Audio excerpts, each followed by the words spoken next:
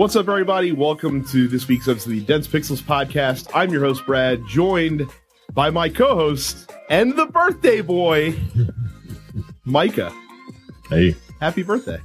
Thank you very much. I'm not going to embarrass you by revealing your age to I'm the people. 38. Fuck it. I'm 38. I'm 38. I feel like I'm 48. And it was cool. My wife, I don't like big stuff and I don't like surprises. So my wife took me to a jazz club and surprised me with Jay and they came up. Jay and his wife. Sorry. Yeah. You might have to edit that out. Sure, why not? But yeah, thank you very much. So no Terrence this week. He was busy with other stuff. That was my birthday wish for Terrence to not be here.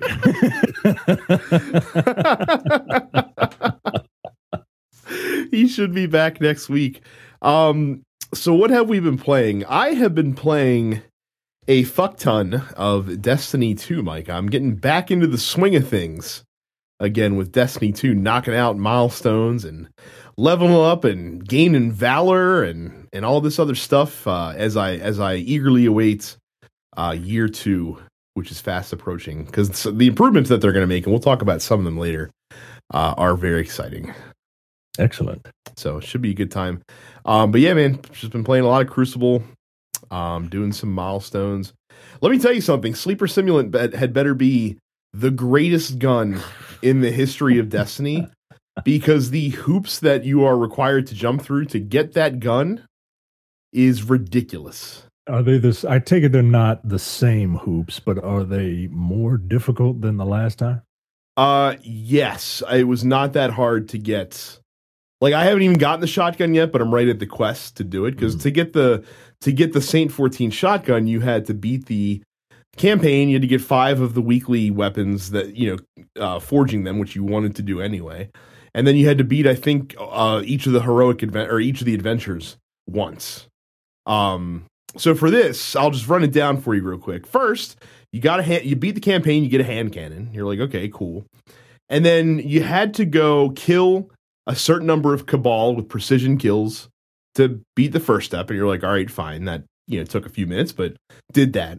Then kill powerful enemies. So orange bar or yellow bar enemies. Okay, well, that took a little bit longer. So knock that out. All right, now do 5 heroic strikes. Okay, fine. This must be the last step. Did my 5 heroic strikes. All right, well, now you have to reach rank 3 in an escalation protocol, which is a 370 event, by the way. And you have to get 15 of the sleeper nodes that are on Mars. You're just like, well, fuck. Like, that's a lot of shit. And then apparently, when you're done that, you have to replay the last mission of the campaign in Warmind with this gun equipped as well. And that last mission and boss fight was a pain in the ass. Yeah, it wasn't hard. It was just fucking right. It was just tedious. Right. So, but apparently, after all that happens, you get the Sleeper Simulant. So, all right. I eagerly await eventually maybe getting that fusion rifle that won't be used all that frequently. Yeah, because it's a fusion rifle. Exactly. I am not a fan of those things. Exactly. And I that's why I didn't go through all that rigmarole to get the first one. That, and probably because I'm not that good. I mean, look, let's just be honest here. But hey, good luck with all that. So I'm pleased to see, and I know Terrence was playing this as well, that my recommendation for Everybody's Golf did not fall on deaf ears. Yeah, man, I bought Everybody's Golf, and I like it. It's simple. It's a game that I can essentially play with one hand.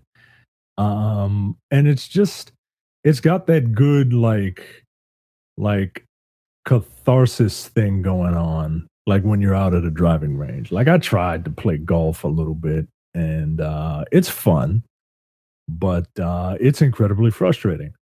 And Everybody's Golf is very fun, but it's incredibly frustrating when you are like on the green and you got to figure out how to, because you can't get down and look at how the green is laid out, right? You got to rely on the things that the game undulating is the correct golf term. Thank you very You're much. welcome. See, I'm still a novice at this. And I'm like, all right, well, it's banking to the right, so I'm gonna move left, and I get really pissed when I just miss a long putt. Well, know what I mean? you never completely miss a long putt. You always just miss right a long putt. The one that kills me the most, the one that drives me insane, is when you're doing the uphill putt and your line is good, but you just don't give it enough gas. It just doesn't have to enough get to oomph, the cup. man. Yeah, that's like, that's the one that kills me all the time. Son of a bitch. Because that happens in real life too, by the way. Oh, I believe it all the time. So. Yeah, I believe it, which is why I had to put golf down, because I was into it, but it's incredibly frustrating. And just like this game, it's just like golf. The one thing about this game that should prove to you that you should go buy it is that I even convinced my wife to play it, and she enjoyed it. Is she any good? She got better over time. So, all right. Because I obliterated my wife when we played this together when I first got it, and I don't think she wants to play anymore because she knows she can't hang with me. So, well, luckily we kind of started at the same time, so my timing was a little bit better than hers. And then once I got her familiar with the actual controller, then it's like, oh, okay, I'm getting better and better. And she, look, by the time we were finished, she ended up par on one of those 9-hole tournaments. Very cool. So it's fun, man. It's a fun little game, fun little time waster. Like I said, there's a ton of stuff to do in the game. I just unlocked the fishing mini game in everybody's golf. They have a fishing mini game. Yes, you can because like I don't know if you've ever done the online mode, but you can actually, there's a mode where you can just walk around the courses while other people are playing, and you can fish in the ponds and shit that they have in there. Oh wow. So, and catch different fish to, fill out a collection. Of course, there's trophies for it and things of that nature too. So yeah, lots of stuff to do.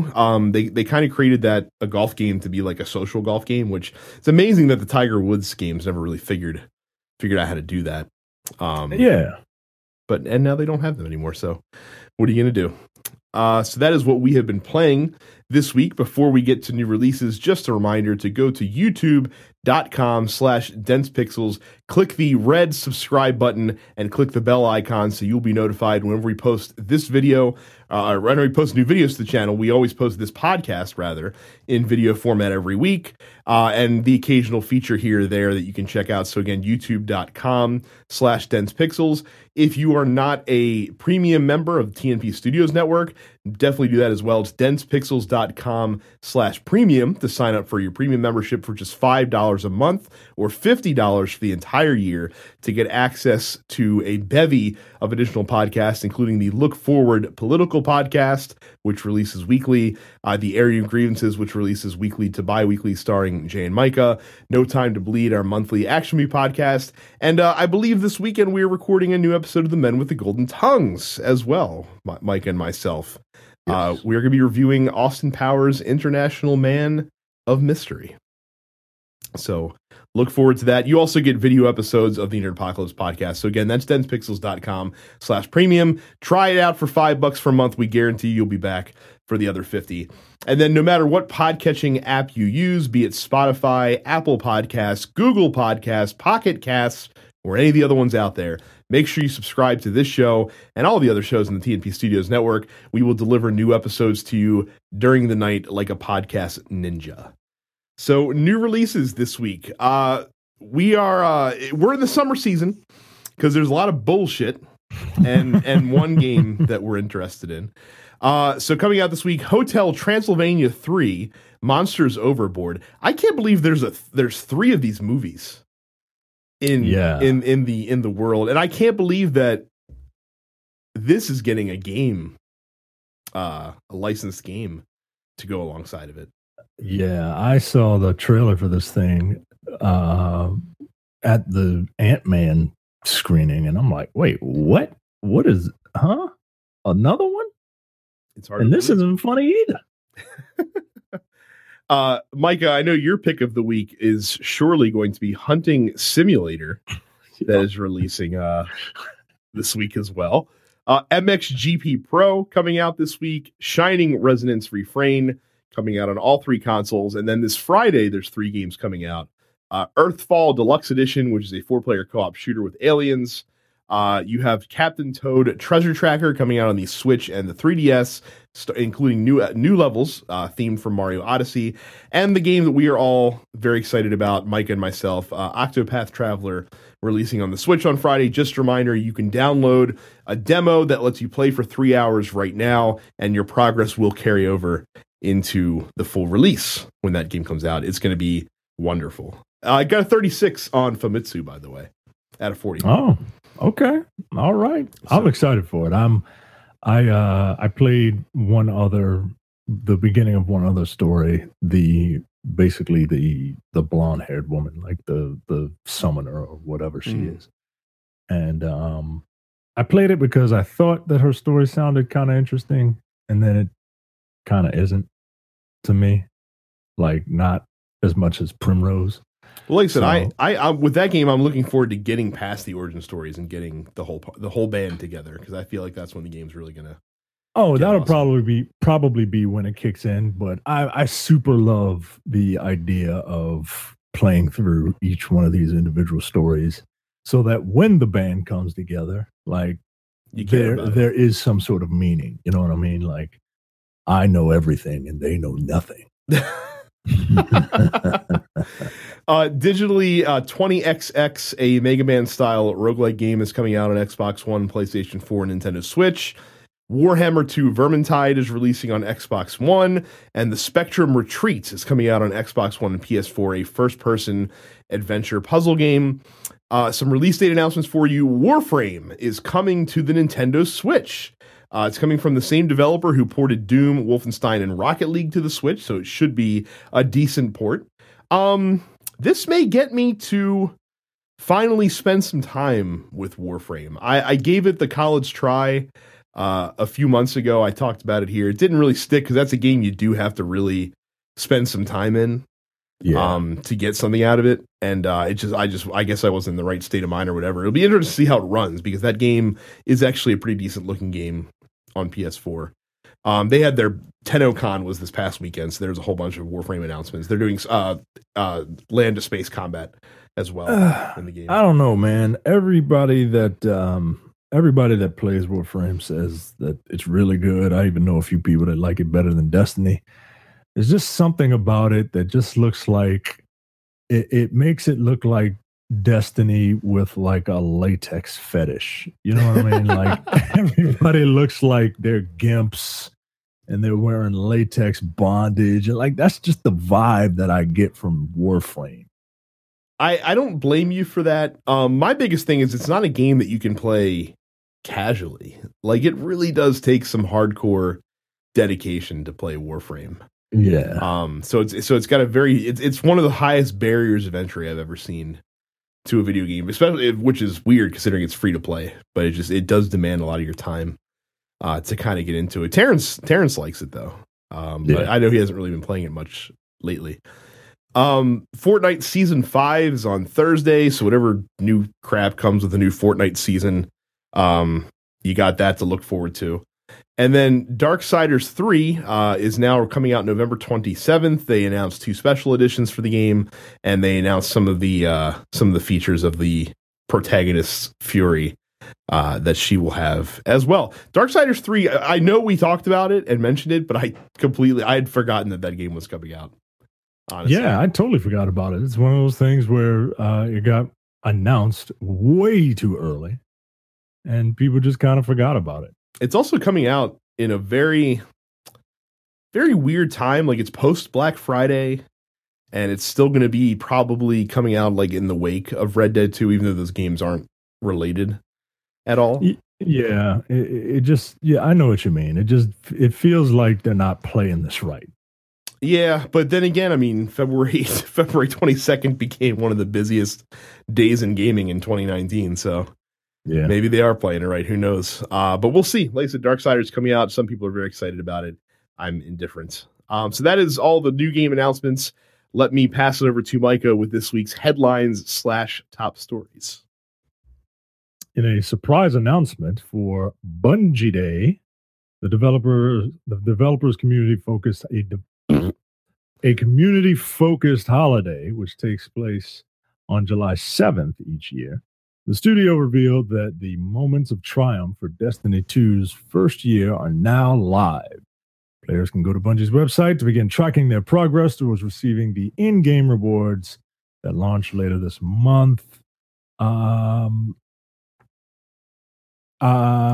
then they give you so there are different points that you can accrue. Well, different things you do, you earn different points, and then once you reach a threshold, you can get stuff. In terms of rewards, players will be able to earn some unique looking gear for participating in the moments of triumph.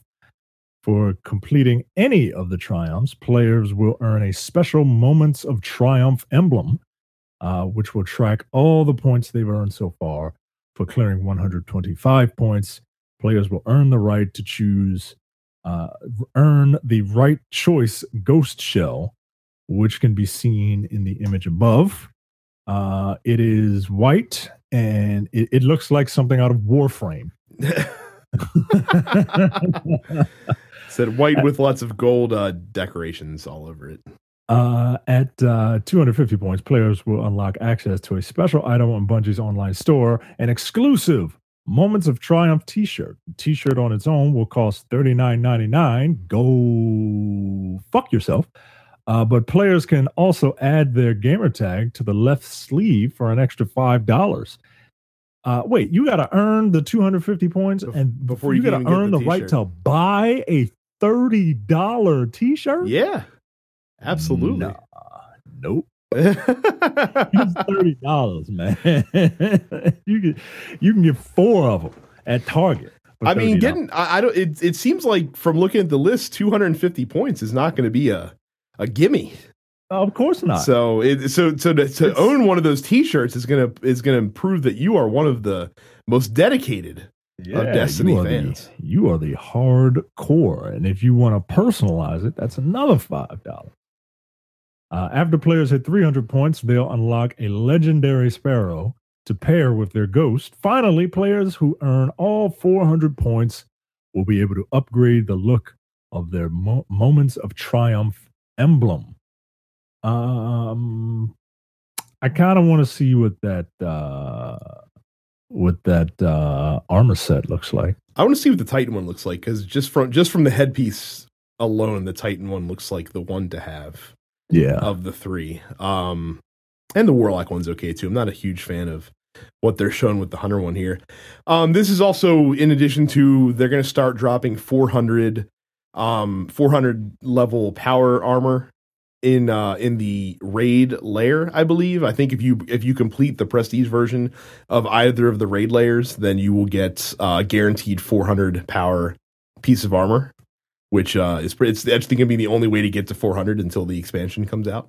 Mm-hmm. And this is what they do with Destiny 1, where at the end of a year you have the Moments of Triumph, and usually they do that event when they're getting ready to debut the next expansion. Of course, Forsaken releases in September, so this will give you a reason to keep playing for the next couple of months as you chase down your legendary or your exotic gear, basically.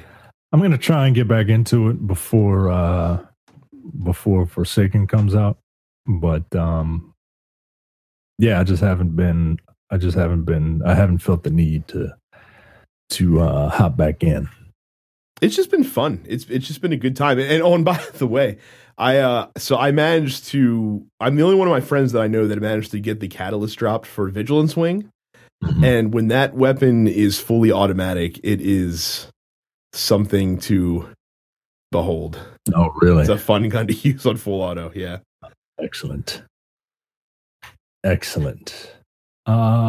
Next up, Ingress, the Get Off Your Sofa mobile game, made by Pokemon Go to the Polls director Niantic, is getting an official anime series.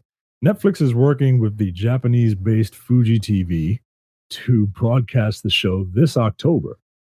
It's the same month the game's reworked Ingress Prime version will also arrive. Wait, so they're still working on Ingress, even though Pokemon Go probably is one of the most successful mobile games of all. Oh, actually, according to this article, the launch of Pokemon Go has only made Ingress more famous, apparently.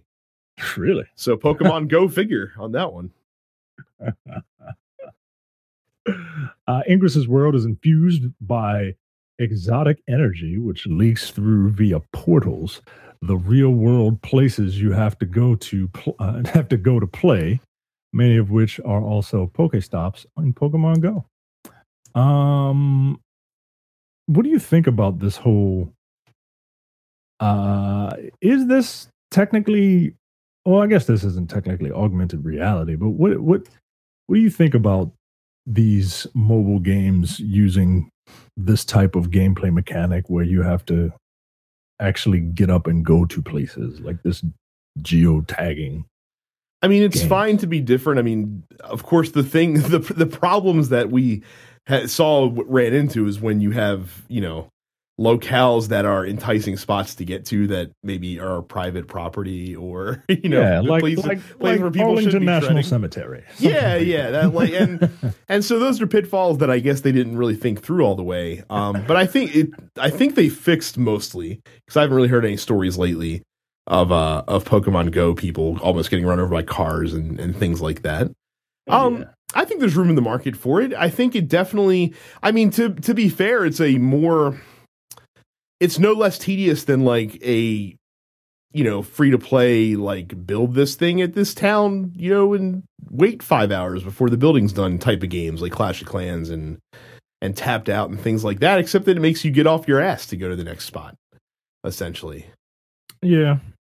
I mean, I don't know. I'm of two minds of it. On the one hand, hey, this is innovative, or I wouldn't even say innovative. It's gimmicky. Yeah, it's definitely gimmicky. You know what I am surprised about? I am surprised that there hasn't been, outside of Niantic, who has definitely the two biggest games in that space, I'm surprised that there hasn't been a third person or a third group that's come in and kind of carved out a niche in that. Because you know how gaming is. Like, when somebody comes up with a really good idea that makes them a lot of money, everybody is quickly on the bandwagon to try to copy it. But we haven't really seen that with this too much. I'm sure there are clones out there that are poorly done.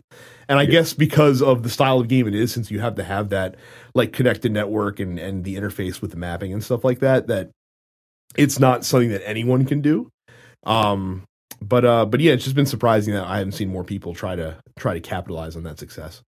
Yeah, Boss Key Productions backed the wrong couple of horses. Could you imagine if Cliff Bleszinski came out with like a fucking, like for the Switch, came out with like an augmented reality game? Yeah. I don't want to see the augmented reality in his world. Like I just do not want to see it. There's a bunch of swole dudes in elephant armor with chainsaws and bayonets and guns and all. All right, dude. You should have copied off of Pokemon Go. He'll run back to Epic, and there'll be like a Gears of War version of a augmented reality game where you have to like close. Like what are the locust holes that popped up where they would the sinkholes. Yeah. Actually, I'm really surprised he didn't do that. That's actually kind of genius to have your phone just walking around and all of a sudden you're looking through your phone at the ground and then there's a sinkhole. And then you have to throw something in it and then you get sued. To throw like a grenade or call down like the Hammer of Dawn to close it up or something. Oh man. Kids don't have an imagination nowadays. I wonder why. Because they're playing augmented reality video games. Or Fortnite. Yeah. Mostly Fortnite. That'll be the next one.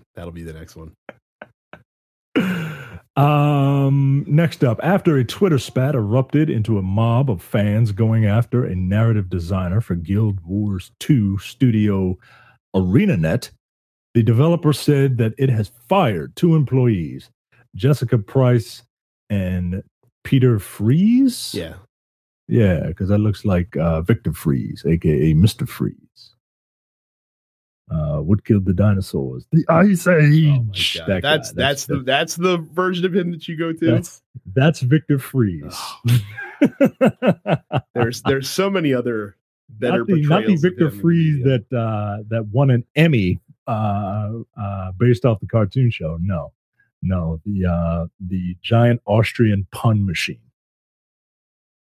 What a silly movie that was. We were going through old DVDs last night. My wife and I were, because we found a service that you could just mail them to just to get cash, because we're not doing fuck all with those at this point anymore, obviously. Yeah. And I came across the Batman box set that I have on DVD, and I'm just like, man, like, there's one good movie in here, one all right movie, and then two steaming piles of turds. And yet but once upon a time, they were the greatest comic book movies that existed. You know, Batman Forever, which people forget about Batman Forever because of the nonsense that was Batman and Robin. But Batman Forever is pretty bad. Batman Forever arguably is crazier, because Batman and Robin, they went balls to the wall. Yeah. In terms of the nonsense, but Batman Forever was trying to be like a serious movie that just had a lot of like unintentional comedy. Yeah. In it. Do you know that Tommy Lee Jones did not like Jim Carrey and went up to him one day to his face and said something to the effect of, "I cannot condone this your buffoonery." So are you looking at your performance? So this doesn't surprise me, because I've heard that Tommy Lee Jones, for those of you unaware, Tommy Lee Jones's nickname on a set is One Take Tommy, because he refuses apparently to do multiple takes of scenes because he feels like he nails it the first time. So I would imagine Tommy Lee Jones is a difficult actor to work with, if I had to guess. Christ.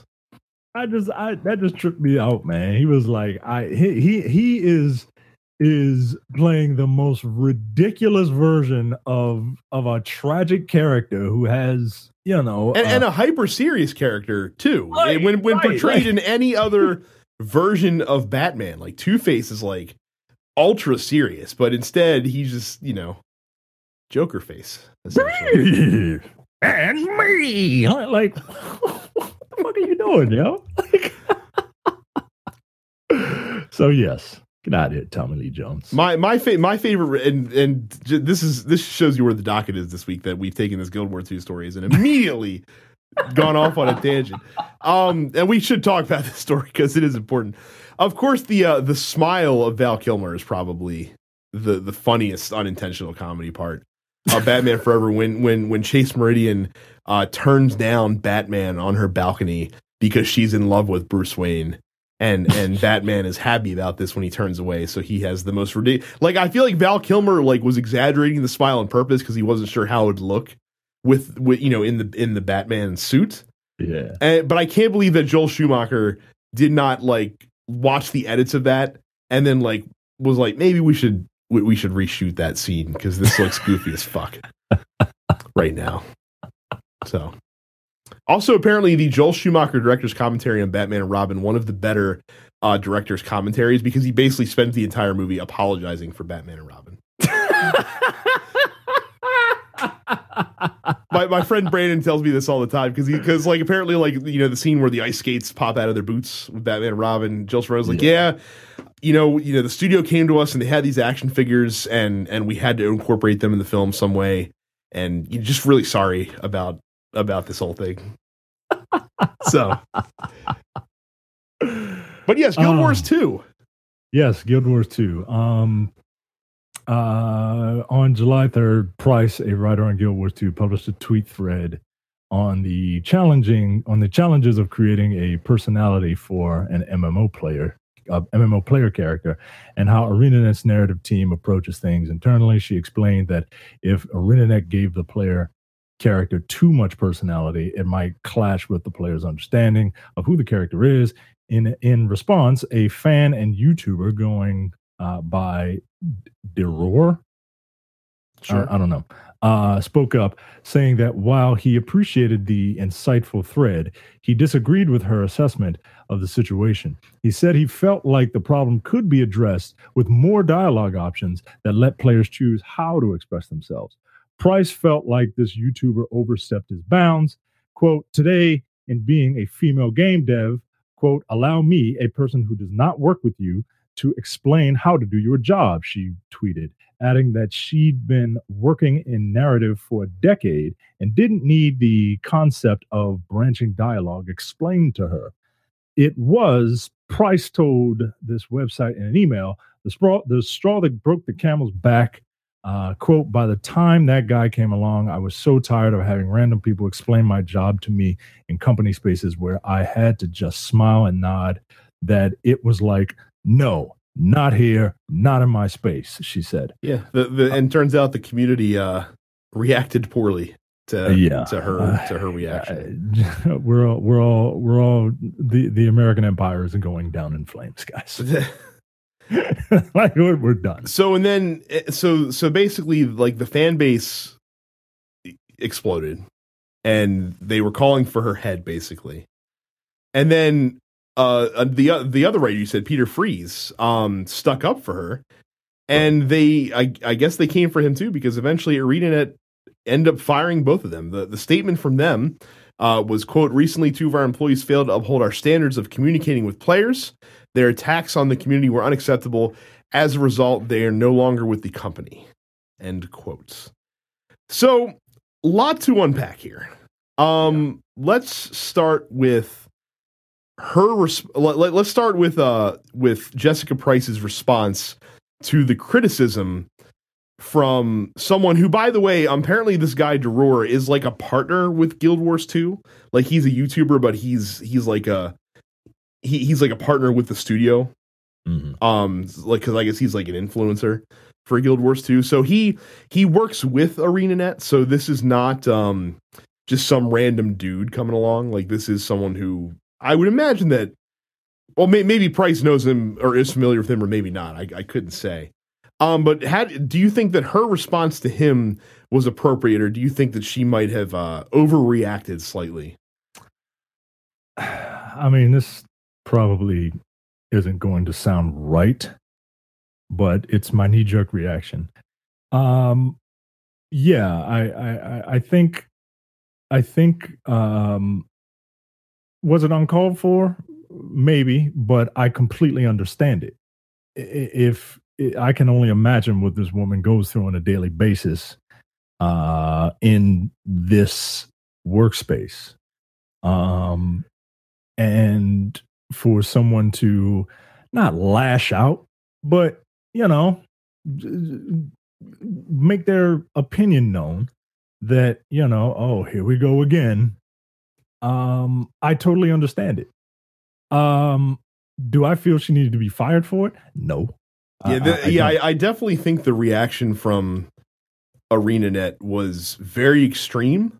Yeah. And very precedent-settingly problematic. Yeah, it was cowardly. It was cowardly.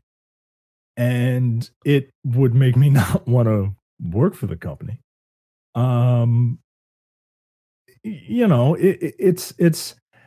Was this her personal Twitter? Not that it necessarily makes a difference. It was, and she did purport herself as a writer for the game, as I believe the other gentleman did as well. Yeah, look, on the one hand, this is your personal Twitter. You can say whatever you want, and my comments are my own and all that stuff.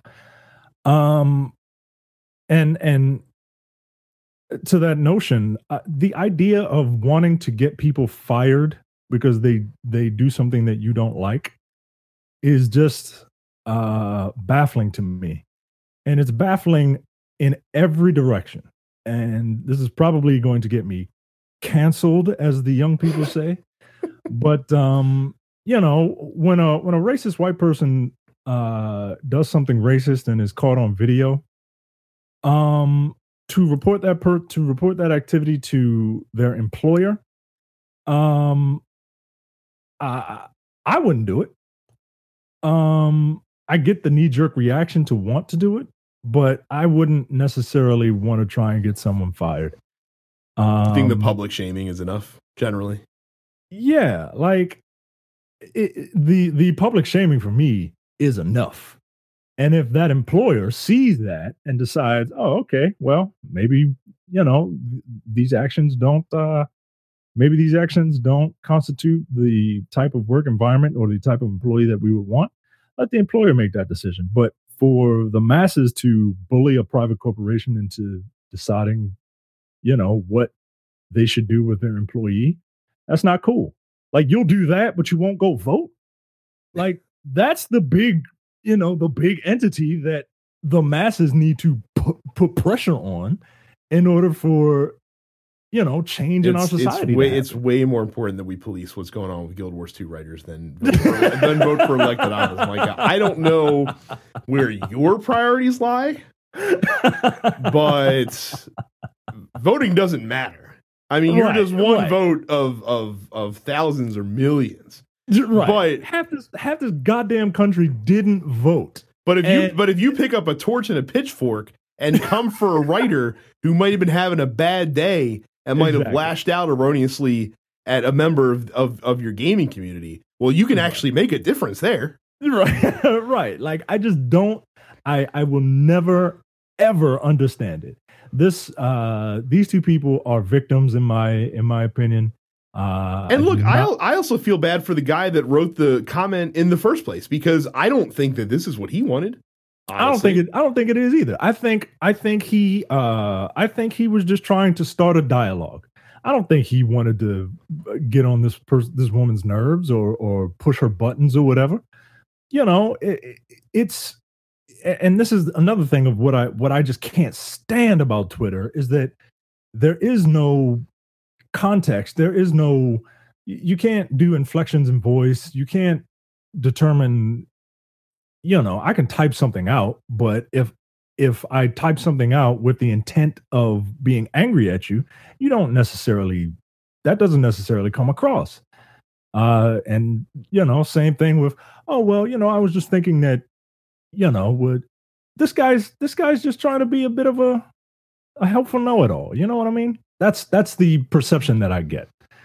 And Price goes on further, because in her interview with we can say Kotaku because it's fuck it, it's Kotaku. So I just don't like Kotaku. In her with TMZ, in her interview with them, she talks about how it's stressful for developers, because a lot of times, especially if they have a public facing profile, they also have to they basically have to act as like customer service, because if a fan of a game knows that you work on it and they have an issue with the game, well, they can just come to you on Twitter and say, hey, I don't like this, and it's cool, and I don't care for it, and what are you going to do to fix it, because I don't like it, because you need to cater to my specific needs and my specific tastes. And she says it's one of the highest factors for burnout rates with game developers, the fact that you're kind of engaged in your work 24/7 in a lot of ways. Right. And it's not like you can just be like, well, I don't want to be on Twitter. Like, some of these companies make you get on Twitter. Like, some organizations make you use social media to help promote your game. But I don't know, man. This is just sad all the way around. And the only people I blame are the great unwashed masses for not just taking a chill pill. Just look at a situation from as many angles as you possibly can before you fire off your 144 characters or whatever. Well, and the reason why cowing to the mob mentality is a problem is because, like, there was a guy on the Guild Wars 2 subreddit who said a quote, and this is a quote from him, and he alleges after the fact that he was kidding, but the quote from him is, "Nobody at ArenaNet is safe from the hand of Reddit. The moment a game developer steps out of line or tries to talk back to a player, guess what? They'll know we got their hands on their throat and we can squeeze any time that we like." Jesus. So you have because you have, and again, there might be situations beyond this specific incident with these two writers that could have led to such an extreme reaction. We don't know. A lot of this is just what we see on the outside. We're not privy to internal conversations between them between them and ArenaNet and stuff like that. So there might be more factors into these two specifically that we're not aware of. But again, when the mob comes outside the door and you give them a bite, it's not like they're going to be like, all right, we got our victory and we're just going to stand down now. No, that only emboldens them further. So that the next time something like this happens, you might have a similar problem on your hands. And then what are you going to do? Right. It's sad, man. It's sad. And I'd be very curious to find out, like, if this was just a reason for ArenaNet to get rid of these two. You know, maybe they're jerks in the workplace and they needed an excuse. Or maybe ArenaNet just, they don't have testicular fortitude to handle a couple of a few dozen, a few hundred, comments. Look, you're making art. And art is meant to be appreciated, and part of that appreciation is criticism, positive or negative. The sad part is, like, even if she had come back like immediately and been like, "Look, I might have overreacted. I'm sorry. I didn't. I probably was lashing out." If she had apologized for it, I guarantee you that most of those people that were, calling for her job probably still would have kept on going. Oh, they would. Yeah, they would have because again, because they need their pound of flesh. They need their pound of flesh, and they need it from a lady. And that's an interesting question. So are you saying that if it wasn't a woman, do you think the reaction would have been as bad? That's an interesting question. If the genders were, if Peter did this and Jessica stuck up for him, I don't necessarily think that they would have been fired. I look, I have nothing to base that on but my preconceived notions of how men and women are treated in society. So I could be totally off base, but it is what I believe, feels over reals. and like I said, the comment section on that in that Reddit, if it even still exists anymore, is not something that I would ever want to wander into, because I can't imagine the hive of scum and villainy that is in that thread. So all right, well, that's I didn't feel too great about that situation either. I definitely feel like firing her was a huge knee-jerk overreaction. Absolutely. Even if she might have been a little out of line, going in so hard on the initial comment. So it's uncalled for. And like I said, you've created now a dangerous precedent for yourself with that. So before we get to question of the week, just a reminder, if you ever buy anything off Amazon, big or small, use our Amazon link. It is densepixels.com/Amazon. When you use our link, you'll pay the same low price, but we will get a small percentage of the sale, which helps us pay for overhead fees like hosting and things of that nature. So again, densepixels.com/Amazon. So it was a slow news week this week, like tremendously slow. Like those were the only 3 stories that were worth discussing this week. So we opened it up to you guys and said, what do you want us to talk about? I made sure to request that we only got questions that were the cream of the crop with the Macho Man picture. Still one of the greatest wrestling promos of all time. Yes. So Leonardo says, what is something that you want to learn within a year? He's hoping to learn how to juggle. He's already bought a learning kit, but he will probably fail. That's not the attitude to have, Leonardo. Got to go in with your eyes open. Micah, what is something you are hoping to learn within a year? Conversational French. I would like to be able to know enough French that I could have a meaningless conversation with someone. Fair enough. For your next trip to Montreal. Yeah, like there's something about I am a member of the Black bourgeoisie, and members of the Black bourgeoisie, the Black intellectuals, the real Black intellectuals, always make their way to Paris, and I did it. Ta-Nehisi Coates did it. and James Baldwin did it. And no other three black men there are. So and I loved it. And we've actually talked about buying a home there. Like, that's how much I loved it. And I would need to know conversational French. So yeah, I want to learn that. What about you? This was a tough one because I've learned a lot this year.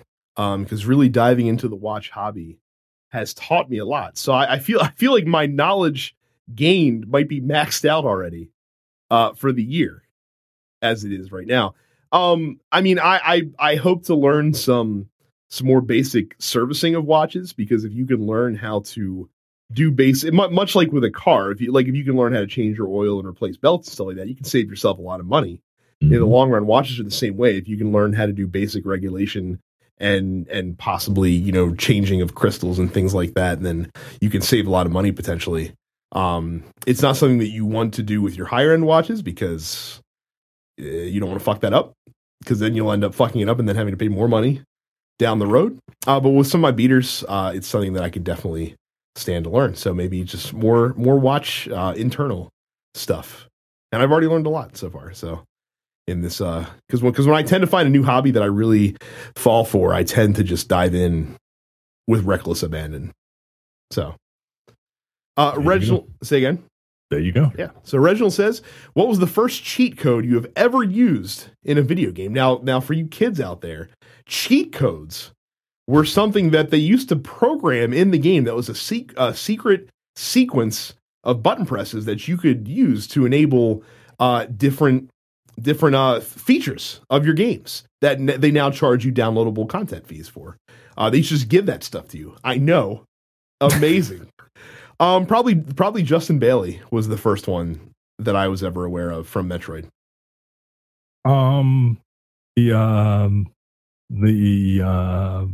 going to name some numbers, see if you can remember them. Okay. 007 373 5963. Oh, 007. What was it? I don't remember. The Mike Tyson code. Oh, see, I never played OG Punch Out. Super Punch Out was the first one. Okay. So. See, I'm showing my age. I'm 38. I was around when Punch Out came out. I just didn't how play old it. Were you? When Punch Out released? When it released, I was probably 3. Exactly. It was still in my purview though when I was playing it. Yeah, it's not like Punch Out went away after the game came out. But yeah. Oh, I also used to always you probably did the same thing, because I'd imagine a lot of kids our age did. When you had NES, right? Did you used to have like a little spiral notebook for all of your passwords and all of your save content? I did, and I would have one with graph paper for when I played Mega Man. Yes, I did the same as well. I used to have to draw the little code keys that they had in there. Well, eventually I learned just to do the shorthand, because you could just do like B1 red, C2 blue, and just do it in sequence like that instead of having to actually map it out. So, Eric says, who would win in a 3-way tag team match? Micah and Commander Shepard versus Terrence and Kratos versus myself and Guy Fieri, which Jay rightly points out that is not fair, puts me at a disadvantage because apparently myself and Guy Fieri are the same person.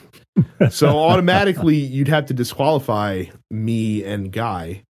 I mean, I'd have to say you and Terrence and Kratos would be. That would be your first. And look, I get it, right? They're both angry individuals, just mad for no reason, right? But I feel like that pairing would be like Roman Reigns and Bobby Lashley, whereas they would try to one up each other, like whatever. I could do this all by myself, and then Kratos would be like, "Well, fuck you, then I'm leaving." And then the Revival would just beat the shit out of Terrence. So you think the intrinsic teamwork that would be necessary between you and Commander Shepard would win out at the end? Absolutely. Terrence is not a team player. Terrence is not a team player. Hence, he's not on this team right now. Well, No. you made a good case, and Commander Shepard is well versed with working with squad mates. There you go. It's necessary. So I'd be a hell of a squad mate.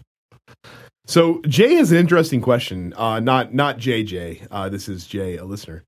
Who do you think is the best publisher of recent years? They list Rockstar, Ubisoft, Bethesda, EA / BioWare. Those aren't the same thing. And Nintendo as your options. Now, I think so. First of all, with Rockstar, Rockstar also technically not a publisher.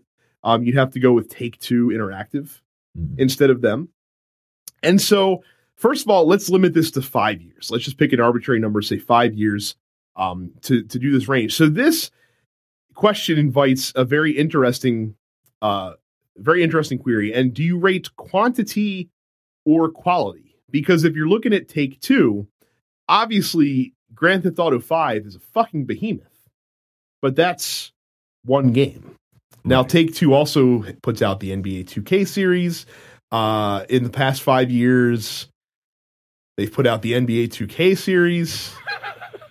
And most of all, the NBA 2K series, aside from Grand Theft Auto 5. So Ubisoft has put out several Assassin's Creed games of generally improving quality, I would say. They've put out Ghost Recon. They put out The Division. For Honor is from them as well. They've put out 2 Crew games. So that's them. Bethesda has released a new version of Skyrim every year for the last 5 years, despite the fact that game came out 7 years ago now at this point. But they are also responsible for publishing many other series such as Wolfenstein, Doom, Rage, and things of that nature. EA, of course, as mentioned, has the BioWare catalog. They also have the FIFA franchise and a variety, the Battlefield franchise, of course, as well. And then Nintendo speaks for themselves. But so I'll start, I guess. I feel like that if you're just talking on the basis of game publishing, the strongest argument can be made for Nintendo. Because in the past 5 years, I think that they've had the best marriage of consistent releases and quality releases. I would apply that argument to Ubisoft. That was the second one that I was going to go to. I think honestly, it's between the two of them. Yeah, I would have picked Ubisoft for that exact reason. You have a variety of games that are generally, rated like a C or better. Rockstar or Take-Two, they release basketball and they release, their bi-decade, open world game. If that. Right. Bethesda is really good at releasing the same broken game every year on different platforms. EA, I don't really. I don't think you can consider EA with all the controversy and issues that they've had in the past 2 years, especially. Yeah, like they're in a bit of they're in disarray right now, and then Nintendo would be my second because Nintendo doesn't release quality product or decent product with the frequency of a Ubisoft. I think it's a little unfair to not include Sony in this list as well. Yeah. I think arguably you could put Sony. Man, Sony and Nintendo would be neck and neck, I feel like. So, but of this list, I'm saying Ubisoft. And I would probably lean either Nintendo or Sony, with Ubisoft like within striking distance. Yeah, the other ones I don't think you can consider right now. Terrell says, what is your favorite genre of video games to play? Or should I say, what are the top 3? Open world games, role-playing games, and for shits and giggles, fighting games. I'm not good at those things. I just like playing them. But open world games, yeah.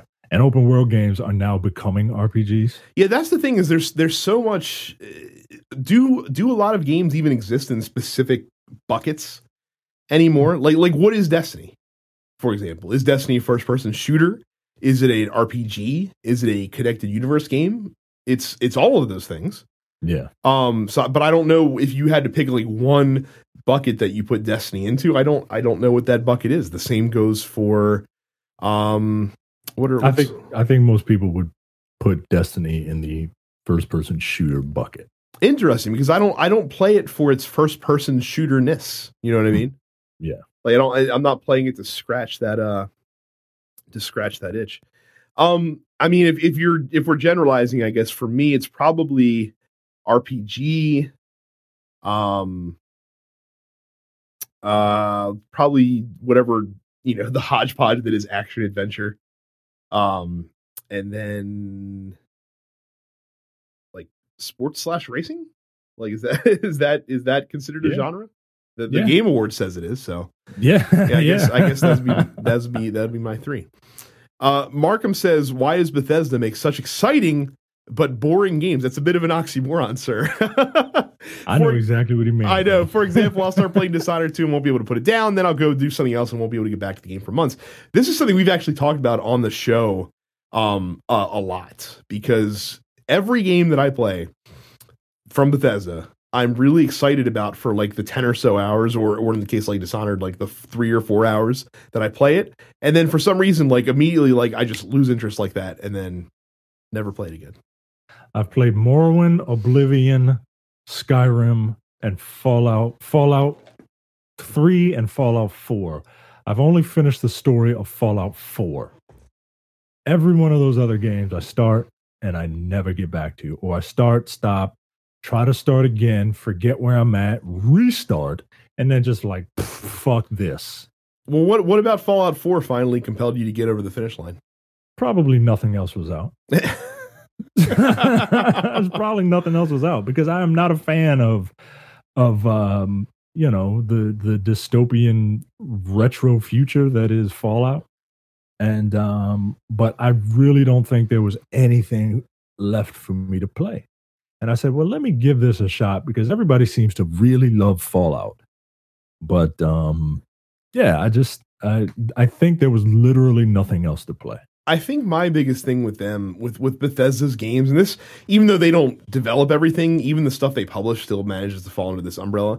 Bethesda's a studio that puts out games that does many things well, but doesn't do anything exceptionally in their games.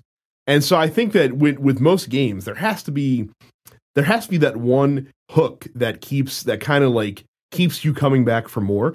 Horizon Zero Dawn, for me, with that one, it was the combat and the gameplay, especially when it came to, being deliberate and planning out your combat and setting traps and stuff like that was the part that I got excited about. Everything else in the game was all right, but I really enjoyed the trap setting, stuff like that. For Destiny, it's the actual like first person action gameplay and the constant like carrot on the stick that you're chasing and having the milestones and stuff like that to chase after. Like that's what gets it for Destiny.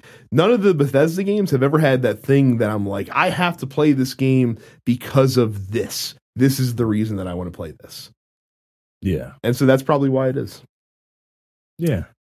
William says, what movie would you like to see turned into a video game, as long as it turned out as good as something like God of War? We usually get the opposite question. I don't know. I think it would be fun to have like a Tarantino film made into like a Telltale style game. I think something like maybe Inception is ripe for a video game. I would like maybe like a redone Demolition Man. I would love a redone Demolition Man. And it could be like one of those hybrid like, well, no, I don't really know how you would do that, because that's a very straightforward movie, just set in like in an interesting Orwellian future. I'm a sucker for those ocean movies. I would like a good heist game where like you kind of had to plan it out. Like that was the best part of Grand Theft Auto 5 was planning your bank robbery and then executing it. Now they kind of held your hand a little too much for my liking, but yeah, maybe something like that.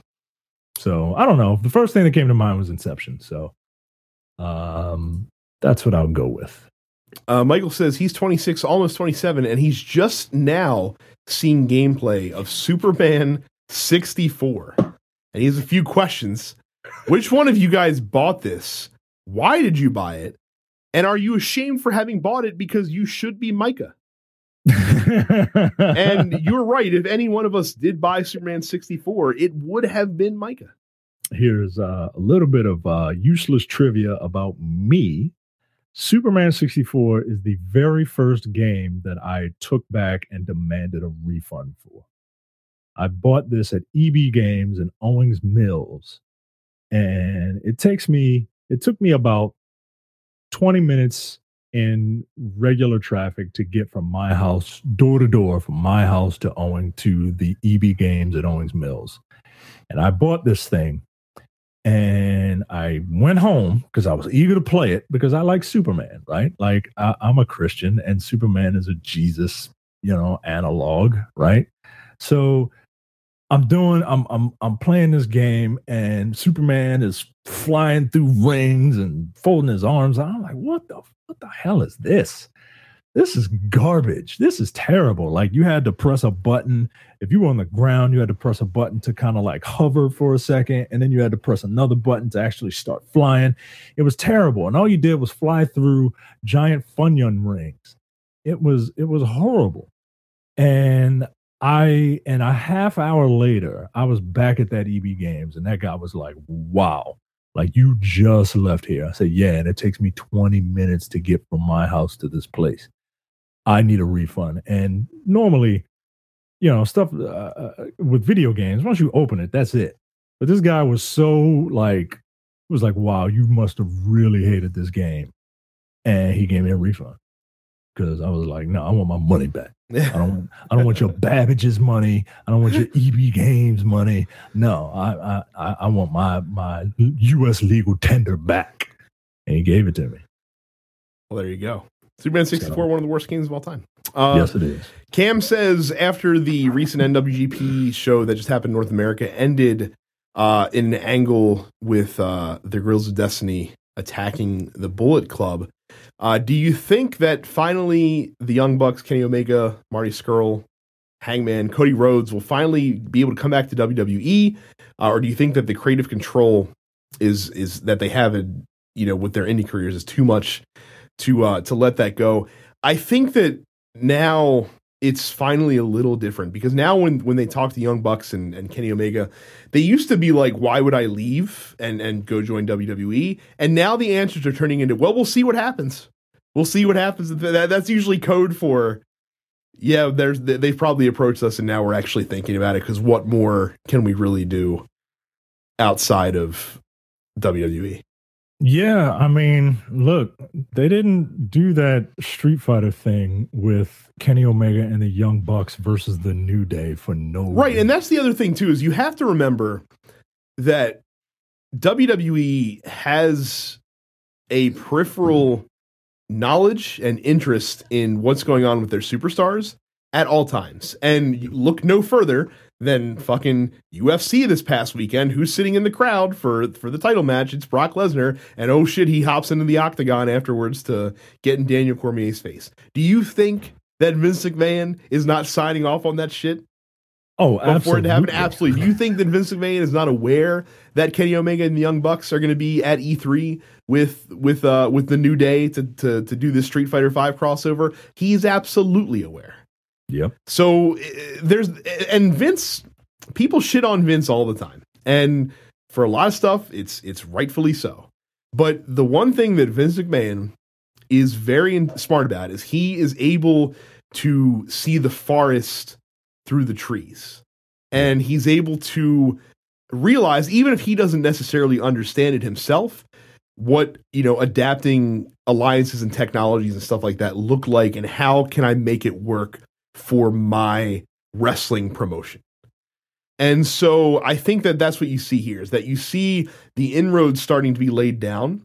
And look, Vince McMahon is also someone, despite the fact that they work a very specific style and want people to do very specific things in their company, he has shown in the past the willingness to defer to people who deserve and are a little bit more able to write their own ticket. Look how AJ Styles came in to WWE, and AJ Styles has pretty much been able to be AJ Styles in the 3 years. Wow, it's been 3 years that he's been in WWE since he's been there, and he's succeeded very well. Look at some of the other independent wrestlers that they brought in through NXT and moved up through the ranks that have been able to kind of have a little bit more say, a little bit more control over how they're portrayed than might be given to some, younger upstarts. So yeah, I think that Kenny Omega and Cody Rhodes and the Young Bucks are in a position that they might be able to write their own ticket a little bit if they decide. And the logical ending was for them to come to WWE, because you can say all you want. Oh, I like being able to write my own schedule, and I like being able to have creative control.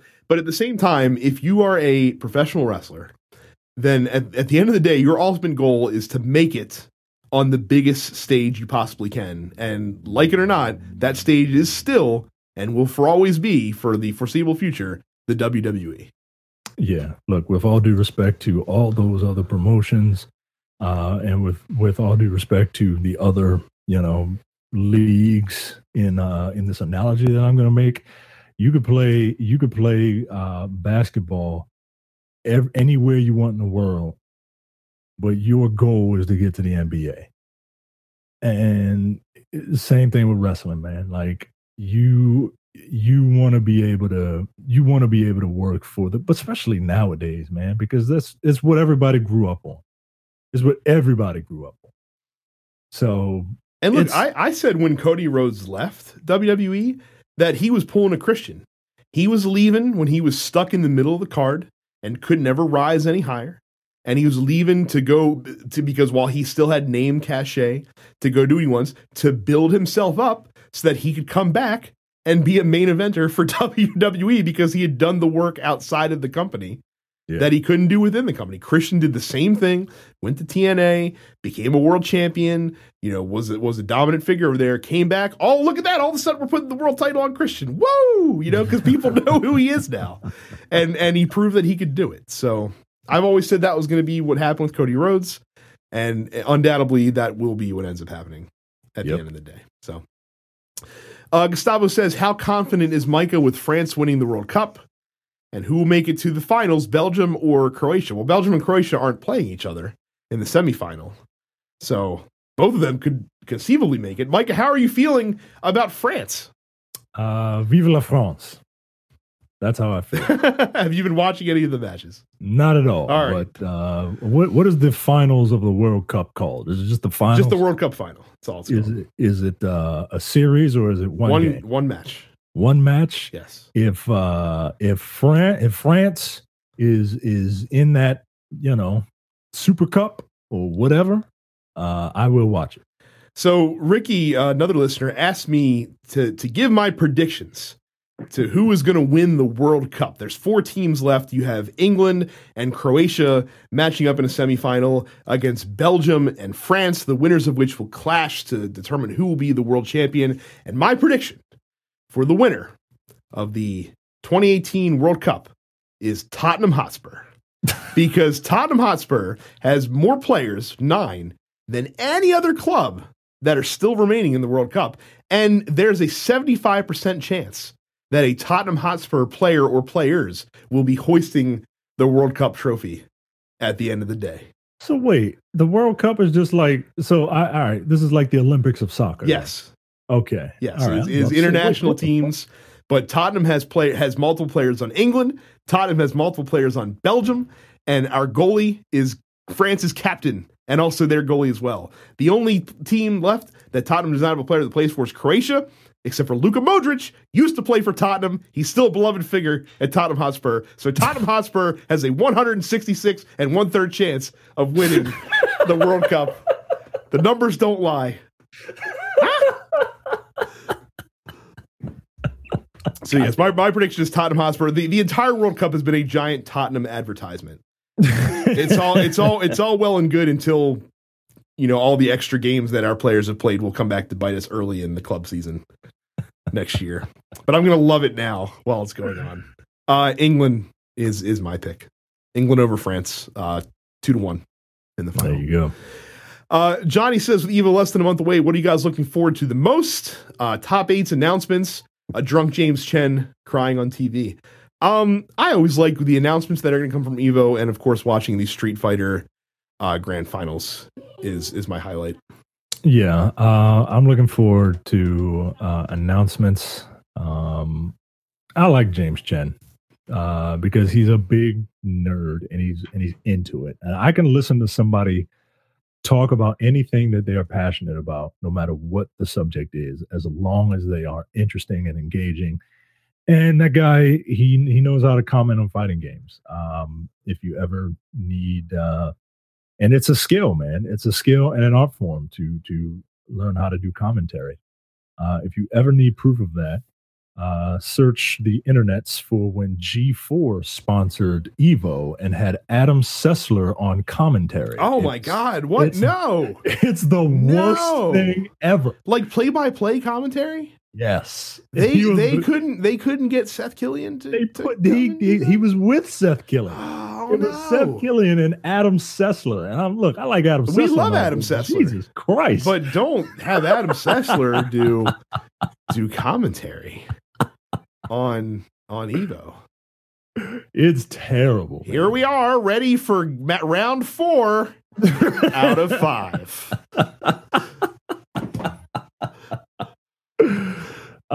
So yes, I'm looking forward to announcements and just grand finals. You know what? I'll watch the Dragon Ball finals because everybody seems to be super into it. So I'll watch the Dragon Ball finals too.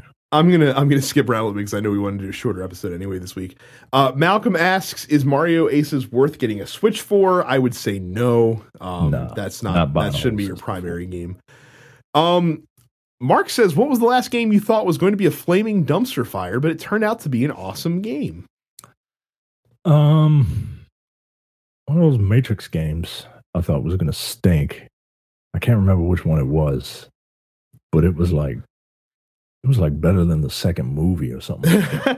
Was it Enter the Matrix? It was pretty good, man. See, it's hard for me to answer this because I don't buy games that I think are going to suck. Right. I won't buy a game if I think it's going to be ass.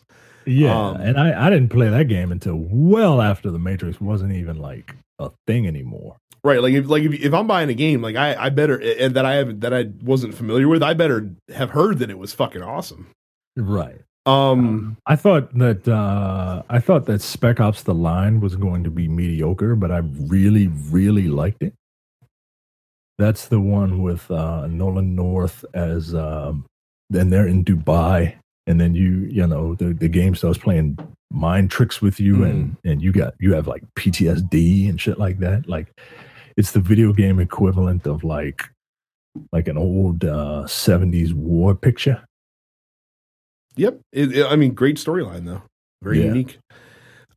Jake asks, besides watches, what are some other frivolous hobbies that we have? He has RC off-road racing, besides gaming. Oh, wow. So board games, obviously. Tabletop for 2. Maybe we'll record new episodes eventually. But yeah, it's board games, video games, watches. That's pretty much those are the big 3. I used to draw, and that's what I probably should have did today, but I want to get back into that because I was halfway decent. Yeah, that was it. Video games, movies, and drawing. Yeah, I mean, I've taken a shine to amateur photography as well. Yeah. Kind of goes part and parcel with the watches. Yeah. But yeah, so aside from that, that's pretty much it. And finally, Mike says, any predictions for Extreme Rules this Sunday? Holy shit, it's Sunday? It's this Sunday? Apparently. Like Money in the Bank was like 2 weeks ago. Yeah. Here's what I heard. I heard that Roman Reigns, Bobby Lashley is going to be going on last because WWE can't are you serious? Can't stop themselves from stepping on the rake. Holy shit! To whack man. themselves in the face constantly. Holy shit! Yeah, it's this Sunday. Oh my god! All right, well, predictions. I think AJ Styles will win over Rusev. I think that Alexa Bliss will retain her women's championship.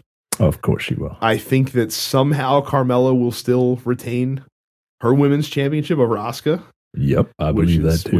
Which is probably defies logic, but I still think it'll happen. I don't think Daniel Bryan and Kane will win the SmackDown tag team titles. You don't think this is part of Kane's like farewell tour? As he goes off to be the mayor of Knox County, Tennessee. No, I don't. Town or wherever. I don't think so. Yeah, that's the only matches I can currently think. Oh, and Roman Reigns will probably lose to Bobby Lashley, but with fuckery involved. Yeah, there's going to be some nonsense involved. Yeah, and then they're gonna, because they want these two guys to be faces. You know what I mean? So I assume that some, a couple of ne'er-do-well heels will come out and interrupt the match, and then those two will work together because they haven't been working together, and then all of a sudden, they'll be the new bar. Oh, actually, the best match on the card is going to be the I forgot about the Iron Man match. Or as I like to call it, the Graphite Man match, because it's the 30-minute version. Yeah, it's a 30-minute. Between Dolph Ziggler and Seth Rollins. Do you think I predict that it goes to overtime? They don't abuse that feature in their Iron Man matches. So I think it'll be a scoreless draw until they get to overtime, and then Gorilla Monsoon will rise from the grave and declare that no, there must be a winner, and Dolph Ziggler will super kick Seth Rollins and retain the Intercontinental Championship, because Seth Rollins probably has bigger and better things to move on to. Yeah, I like it. And then the inevitable, Dolph Ziggler needs to retain the title so that the inevitable turn that Drew I'm super swole now McIntyre will do to Dolph Ziggler. I do not remember him being that big. He was not. He was not that big. He was the size of Heath Slater back in 3MB, and now he's a fucking giant. Went to the same gym that Jinder Mahal did. Yeah, man. He's what Stu envisions every Scot to be. Just fucking huge. Let me throw another one at you before we get out of here. What is your opinion on striker finishing moves? Because I got to tell you, I'm getting a little tired of the trend of striking moves as finishers. Since you brought up Drew McIntyre, his Claymore kick. Yeah, I don't. Nothing will. The only like blow that can be used as a finishing move for me is the clothesline from hell and the Macho Man elbow.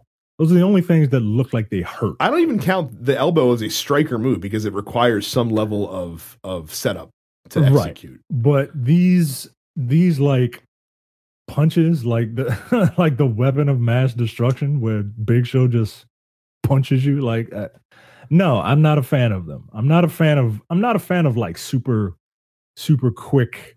But like I want the anticipation, which is why the Styles Clash, while it looks weird and it's super dangerous, looks fucking awesome, because it's like, oh shit, like it's like he's forming Voltron. It's like, I got the hands, and now I got the legs with the arms with my legs, and now I'll jump on your head, and then he just falls down. Like that's. Like I like shit like that, man. Like, yeah, like to me, like Black Mass is like the worst part of Aleister Black. Like he's a cool wrestler, but like his finishing move is a spinning roundhouse kick. Like that's literally all it is. Right. And it could just be a move. Like it doesn't have to be a finishing move. Right. Like the only the sweet chin music I'll give a pass to, because you tell it's telegraphed. Right. I think that's the thing is I need a little bit more grandioseness with my finishers. Yeah, because otherwise it's a roundhouse. Like I can press back and kick in Mortal Kombat and do the same thing. That's not going to kill him. Right, like the phenomenal form is fine because he has to he does the thing and he fixes his elbow pad and then jumps off the ropes and cracks you in the head with it. Like that's a little bit different. Yeah, I've never been a fan of striker finishers, and the trend towards them lately has been bothersome to me, to say for sure. So that is it for us this week. Thank you very much for listening. We will be right back to you next week. Till then, see you. See ya.